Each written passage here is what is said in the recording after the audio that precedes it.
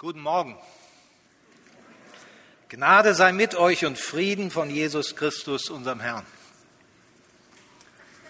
Oh, you speak no German?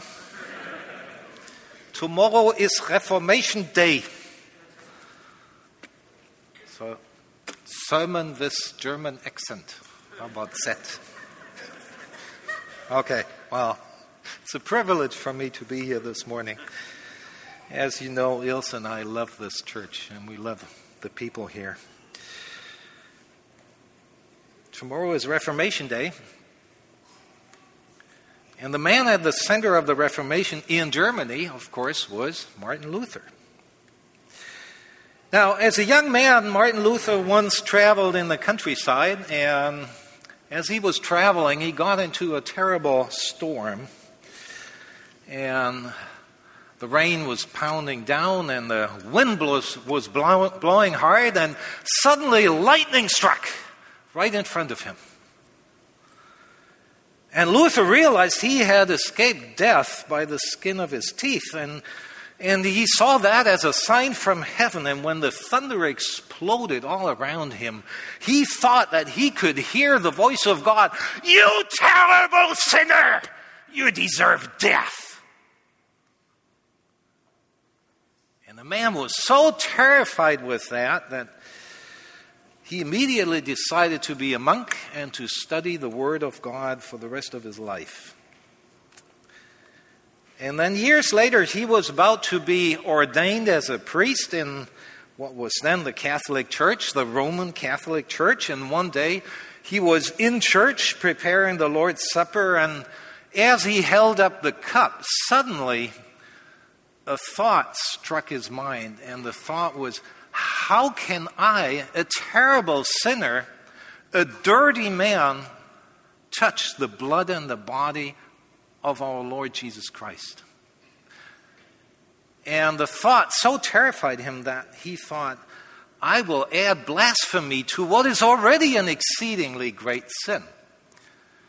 And so that morning he could not serve the Lord's Supper, and he left the church, he went home, he fell into a terrible state of despair and depression for many weeks and many months. And from then on, Martin Luther was vexed by one question, and the question was, how can I, Martin Luther, how can I be righteous before the God who hates sin? How can I become righteous before God? You know, that's really a key question for all of us. It's a key question because the answer to that question determines your lives. It determines what has value in your life and what hasn't value. It determines what you ought to do and what you ought not to do. And the reason is because only if you're righteous before God, you have a legitimate hope to have eternal life. If you're not righteous before God, God will condemn you to eternal death in His judgment court. Now, many people today think that eternal life is like the city park, right? It's beautiful, it has flowers, there are fountains. And there's a sign at the entrance that says, free entry for everybody. Just come in. You know what? That's a lie. It's not only a lie, it's a dangerous illusion to think that.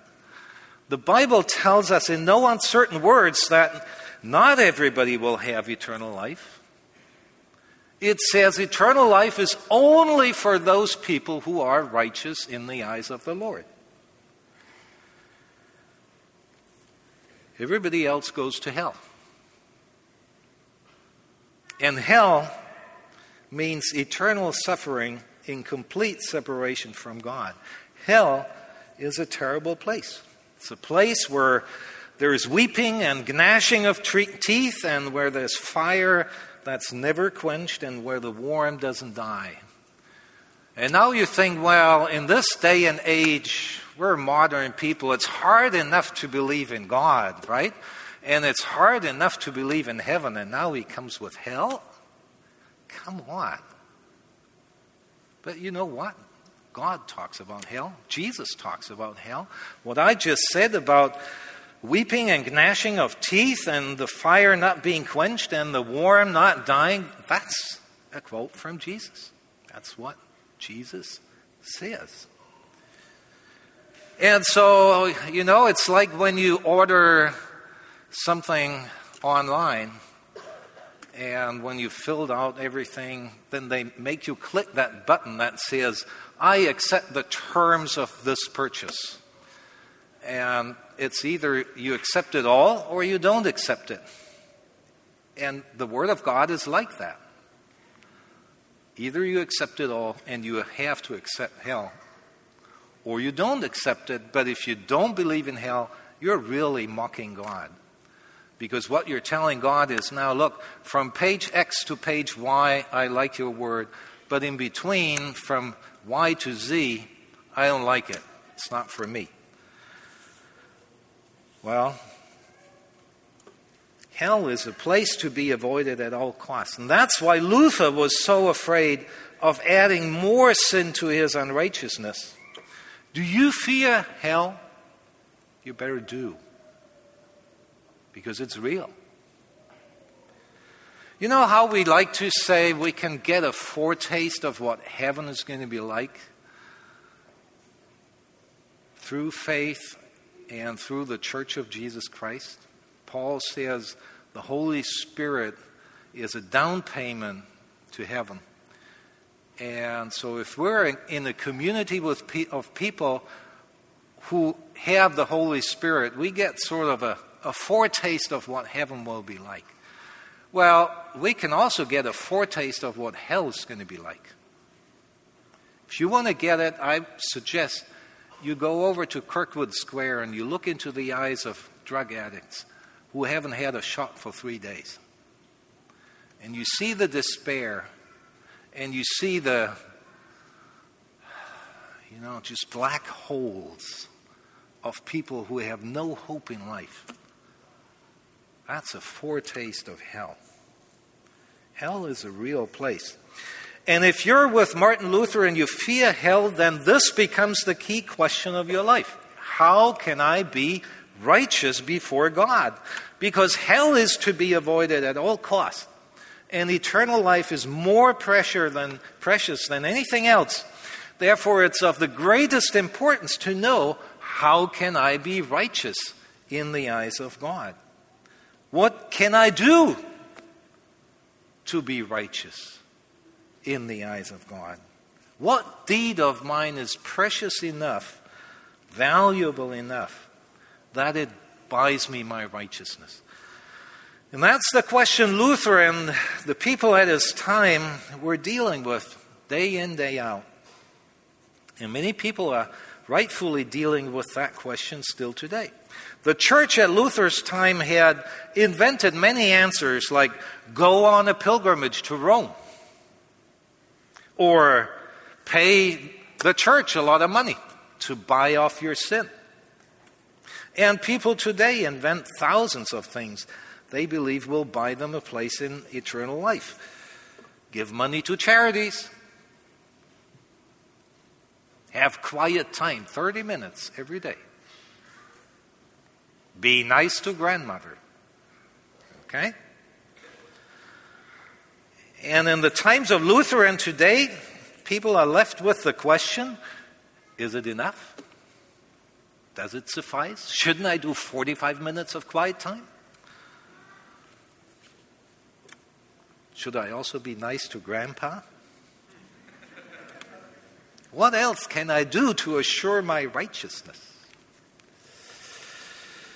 Now let's hear what Jesus has to say about this question of righteousness. I'm going to read to you a passage from Matthew 5, verses 17 to 20. And I'd like you to stand up while we listen to the Word of God. Matthew 5, verses 17 to 20. Jesus says, "Think not that I am come to destroy the law or the prophets. I am not come to destroy, but to fulfill. For verily I say to you, till heaven and earth pass away, one jot or one tittle shall in no wise pass from the law, till all be fulfilled. Whosoever therefore shall break one of these least commandments and shall teach men so, he shall be called the least in the kingdom of heaven. But whosoever shall do and teach them, the same shall be called great in the kingdom of heaven. For I say unto you that except your righteousness shall exceed or shall be better than the righteousness of the scribes and the Pharisees, you shall in no case enter into the kingdom of heaven. Lord Jesus, thank you for this warning that you're giving us this morning. Thank you for telling us that we have to think about our righteousness. And Lord, this morning I ask you to open up our hearts and our ears that we hear well and we understand well what you have to tell us. And please, Lord, show us how we can be righteous before God. Please, Lord, bless our hearing and bless my preaching. Amen. You may be seated. So, if you look at this passage, two things are pretty clear. One is righteousness has to do something with the law. Jesus talks about the law and then he talks about righteousness, so the two must be connected. And the second is there's only gold standard. Okay? God does not grade on a curve. Sorry, college students. There's no B- and you pass. Okay? What Jesus says is, unless your righteousness is better than the righteousness of the scribes and the Pharisees. Now, who were the scribes and the Pharisees? The scribes were people who knew how to write. And so they spent time copying the law of God in handwriting. Okay? You know what that means? That means they knew every dot and every tittle. They knew exactly what the law said. And the Pharisees were the most pious people in the people of God, those who observed the law of God more carefully than anybody else. And so what Jesus says is, if your righteousness is not better than the righteousness of those who know the law perfectly and who apply it better than anybody else, your righteousness is worthless. B- doesn't help. It's either you're righteous or you're unrighteous. And if that's the standard, people, how can I but despair like Martin Luther did and say, this is too high for me? And then Jesus in the same passage says, you are to be perfect because your Father in heaven is perfect. Okay? The standard is up there. So if righteousness is connected to the law, we can think about what happens in a court trial. Imagine a person who has been accused of having broken the law, like the thief on the cross had been accused of stealing. And before the court, obviously the defendant denies that he has done it, and he seeks to justify himself, which means he seeks to explain that he is innocent, he is righteous. But then that's not enough. The court will call witnesses. And some of the witnesses will speak in his favor and some will speak against him. And after hearing all of the arguments, then finally the court decides. Either this man is guilty or this man is innocent. And then the judge issues a verdict. If guilty, the person is unrighteous and will be punished. And if innocent, the person is righteous and goes free. The judge has justified him. You understand? He doesn't justify himself. The judge has justified him. Now, that does not change that person. It does not make a bad person into a good person. The thief on the cross was a thief. He was a bad man. And when Jesus said, you will be in paradise with me, he was still a bad man. But he had put his faith in the right place. And that meant he could be declared righteous by Jesus Christ, and he could enter paradise. And so what the justification by the judge does is it determines what is true from now on in society. If the judge justifies Paul, nobody can call Paul a sinner. Nobody can call Paul a thief. Okay? Nobody can say Paul is a criminal because the judge has declared Paul a righteous person. And so the person is free to live a normal life.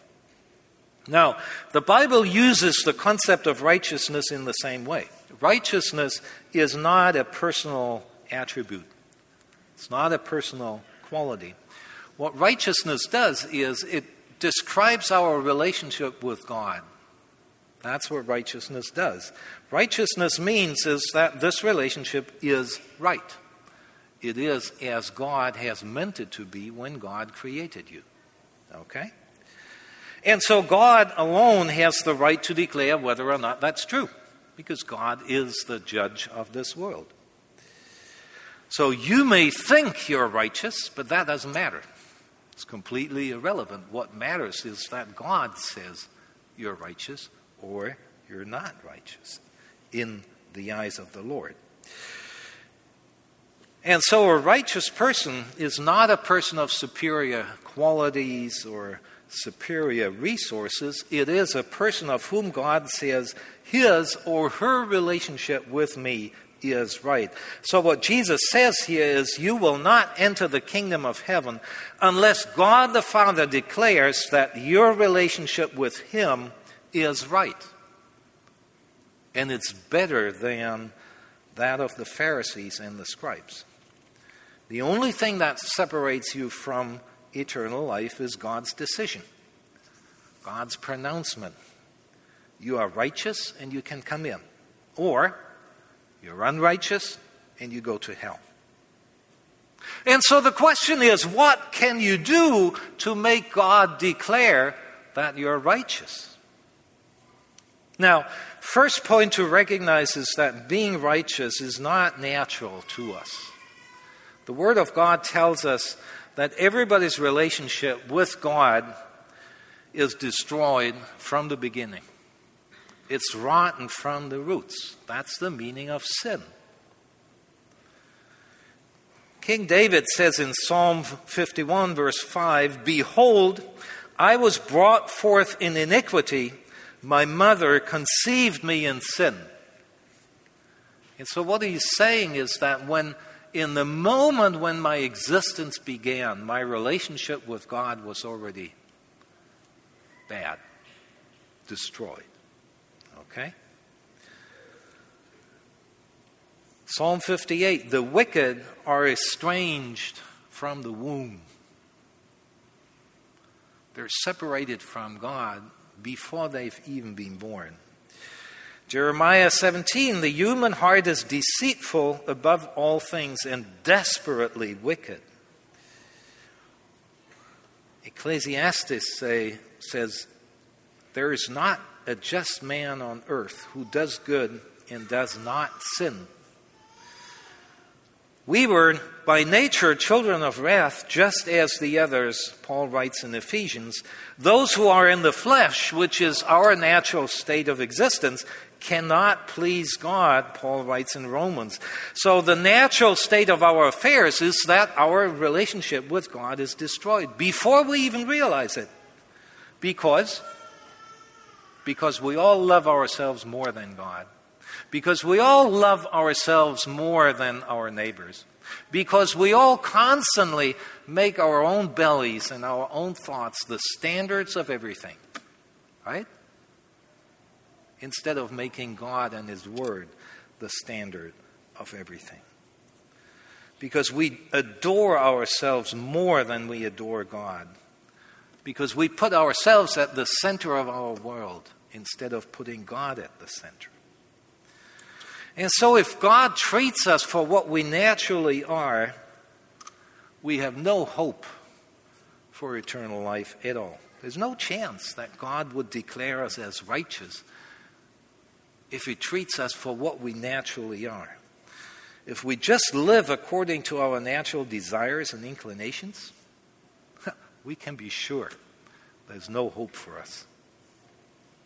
So the only hope you have for eternal life is that God declares you righteous in spite of what you are naturally. That something happens. Somehow your relationship with God is set in order, and God can say, you're righteous, although you were born as a sinner. Although being righteous completely contradicts everything you are in your nature. And so the question is, how could that happen? And the Bible tells us there are two ways how that could happen. The first way is the way of the law of God. The law which God gave to Moses, the law which reigns the covenant between God and His people Israel. Leviticus 18, God says, "You shall therefore keep my statutes and my judgments, which if a man does them, he shall live by them. I am the Lord." Or Ezekiel 18, "If a man has walked in my statutes and kept my commandments, he is righteous. He shall surely live, says the Lord." Jesus Himself says in Matthew 19, if you want to enter life, eternal life that is, keep the commandments. The law is the constitution for a life that pleases God. It tells us how to live and be righteous. And now you may think, oh, but the law is so big and there are so many rules and impossible to keep them all. And you know what? The law is not dumb. The law recognizes exactly that point. And therefore the law has commandments, has rules for what to do if a person breaks a commandment. It tells that person, go and confess what you've done, repent of it, ask the Lord for forgiveness, and then bring a sacrifice, pay for your guilt. And then the law includes the promise of God that your sin will be forgiven. Okay? So the law has a provision for what to do when a person breaks individual commandments. The Jews still have Yom Kippur. It's the great cleaning day, the Day of Atonement, when all the sins of the children of Israel were confessed, repented, sacrifices were being brought, and then they were forgiven. And so a Jew could keep all the commandments if he really worked hard at them, hard at obeying all the rules for his life, and if he confessed and repented and paid for all the instances where he violated a commandment. And therefore, Paul the Apostle could say of himself in all sincerity, concerning the righteousness which is in the law, I was blameless. Paul writes in Philippians. Now, remember, Paul was already a believer when he said that. Okay? And he said, concerning the law, I was blameless.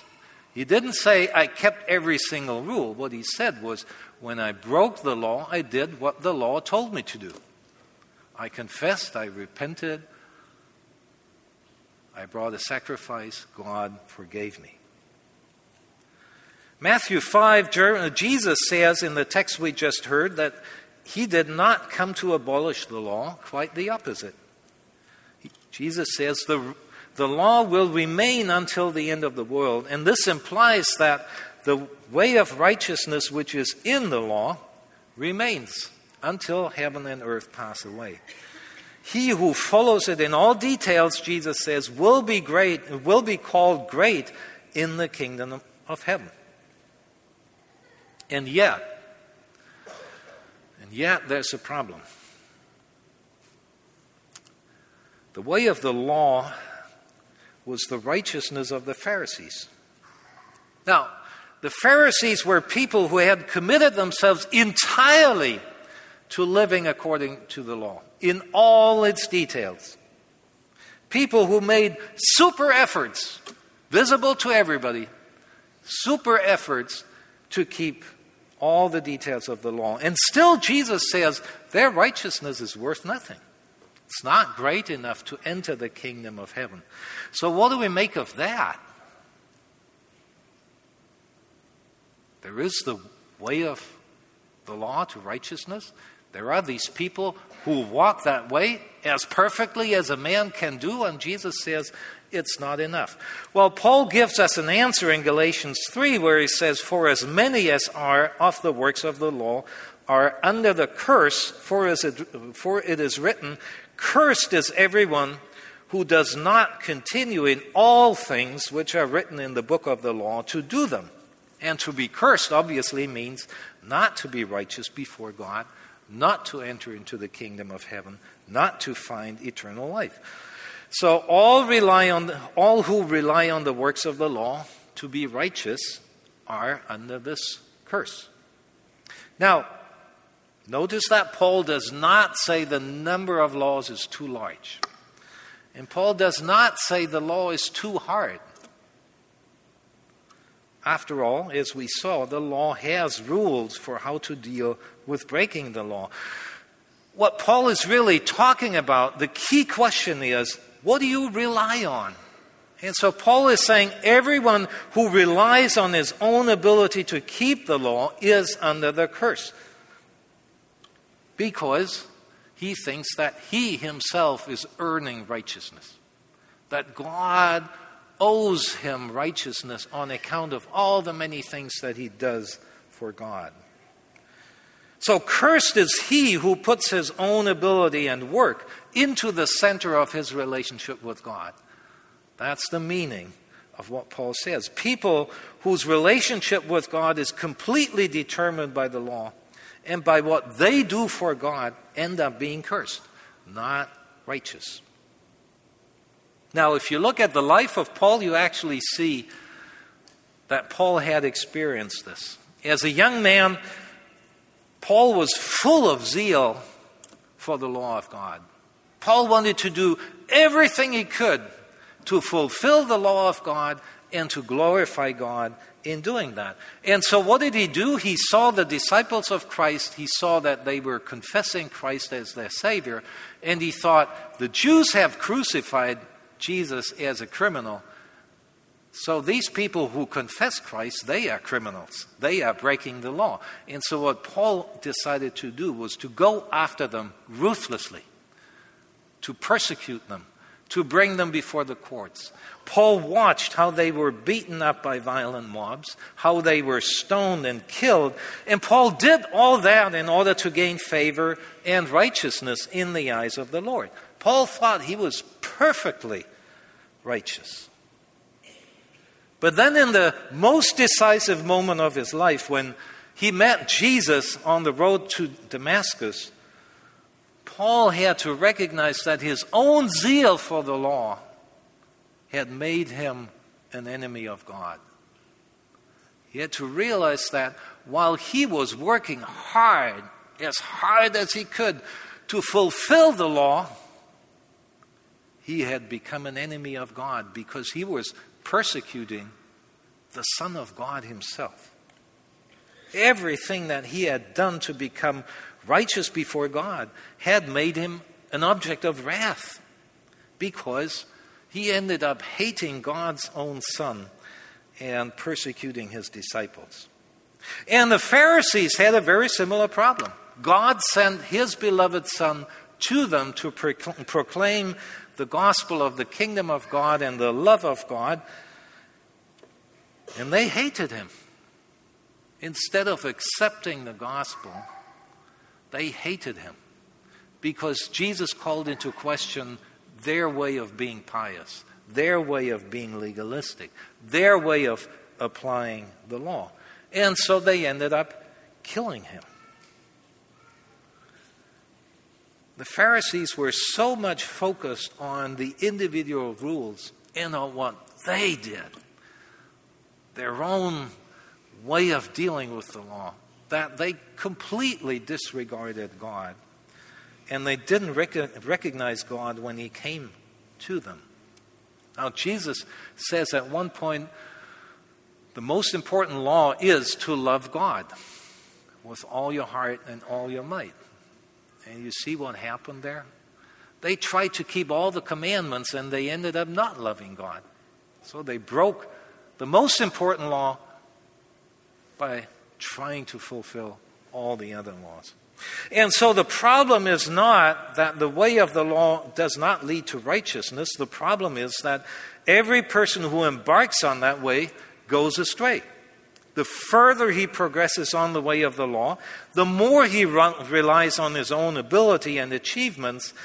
The way of the law entices him to justify himself before God, like the defendant before the court. He goes to God and says, now look, God, I did this. I paid money to the church. I had 5 days this week, I had quiet time. And I was so nice to grandmother. And now, Lord, would you please accept that I'm righteous? Right? That's what the law does to us. If we're on the way of the law, we think that God has to be impressed with what we do and owes us eternal life. The way of the law flatters our vanity because it gives us the impression that what matters is what we do.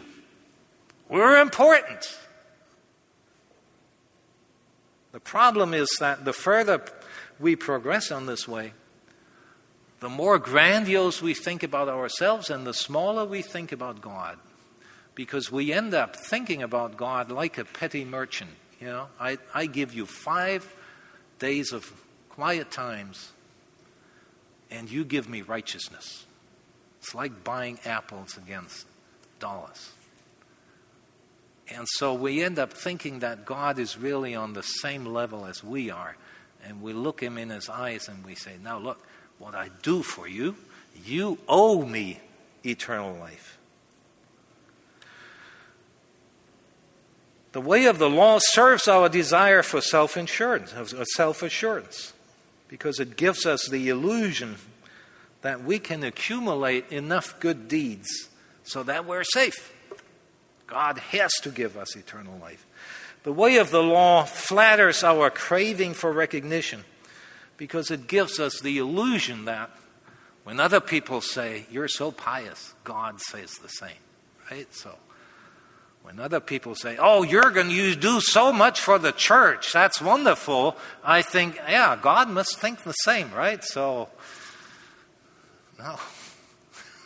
That's just an illusion. That's not the way God looks at us.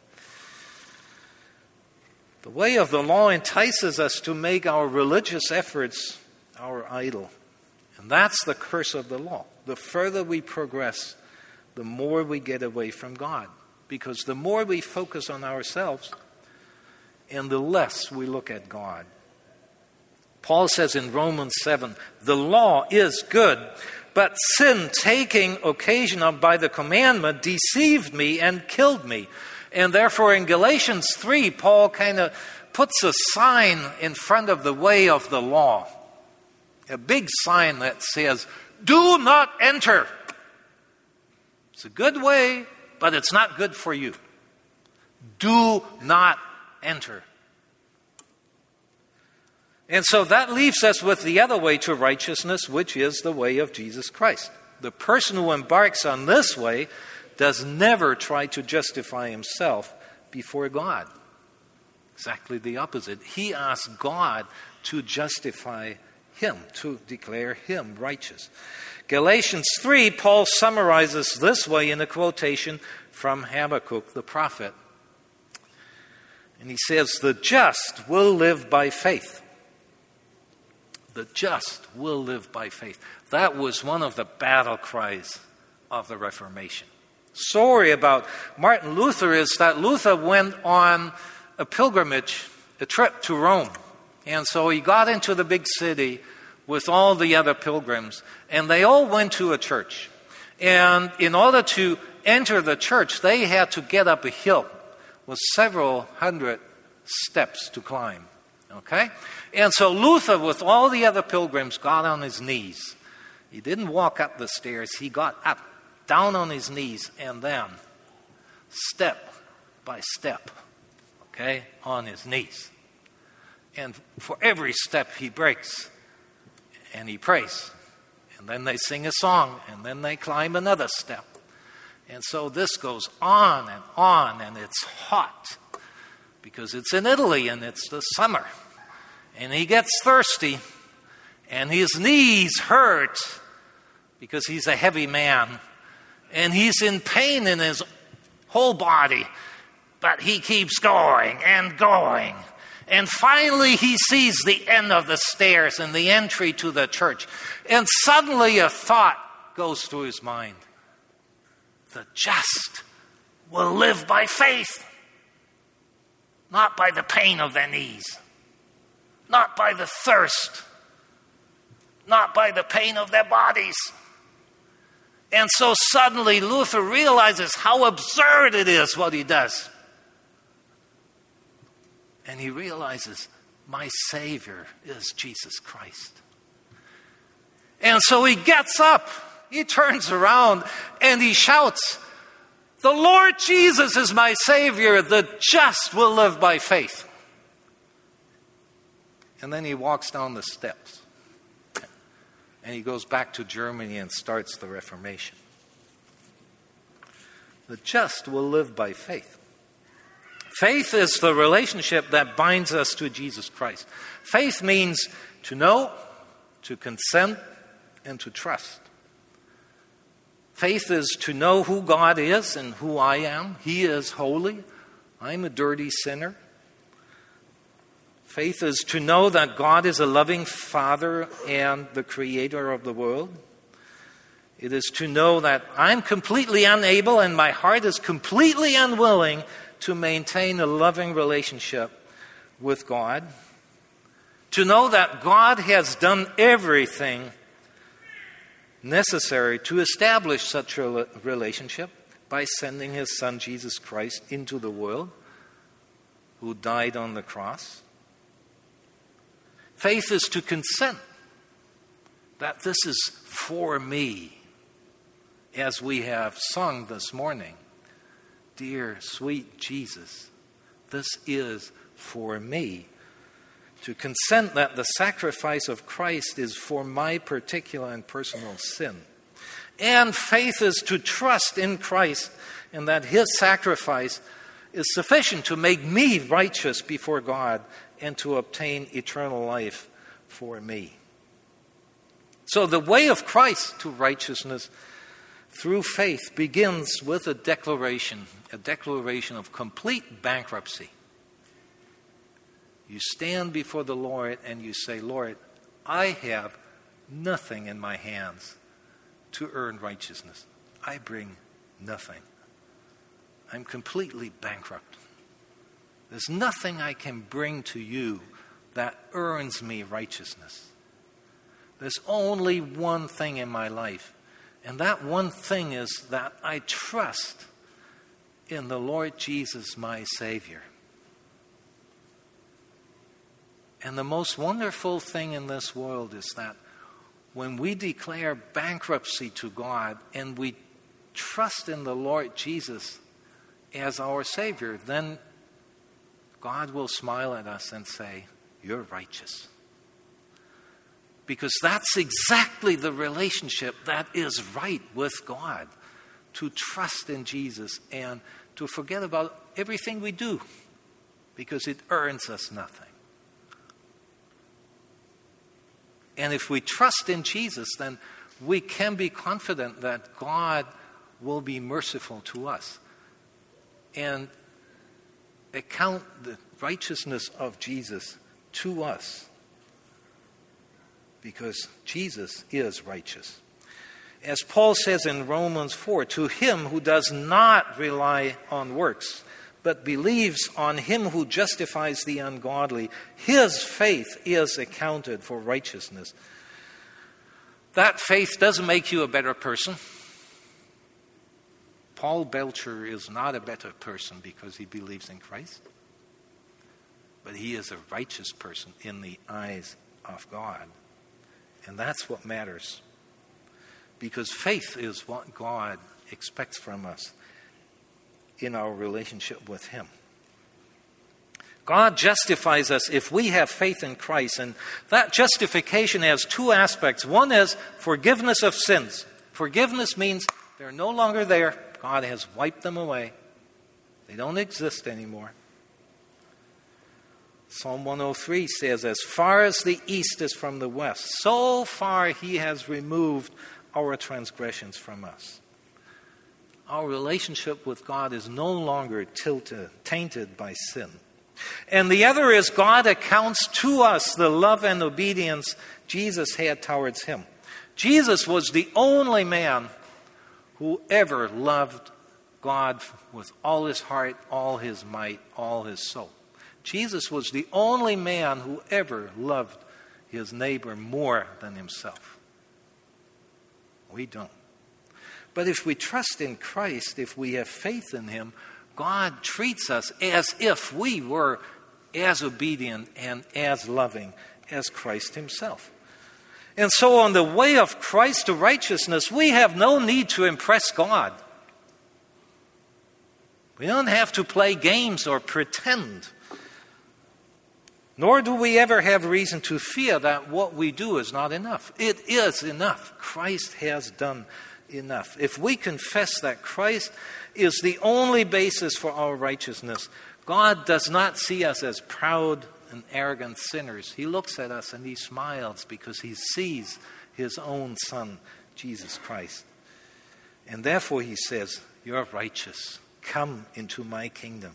And that righteousness is better than the righteousness of the Pharisees because it puts God at the center, not ourselves.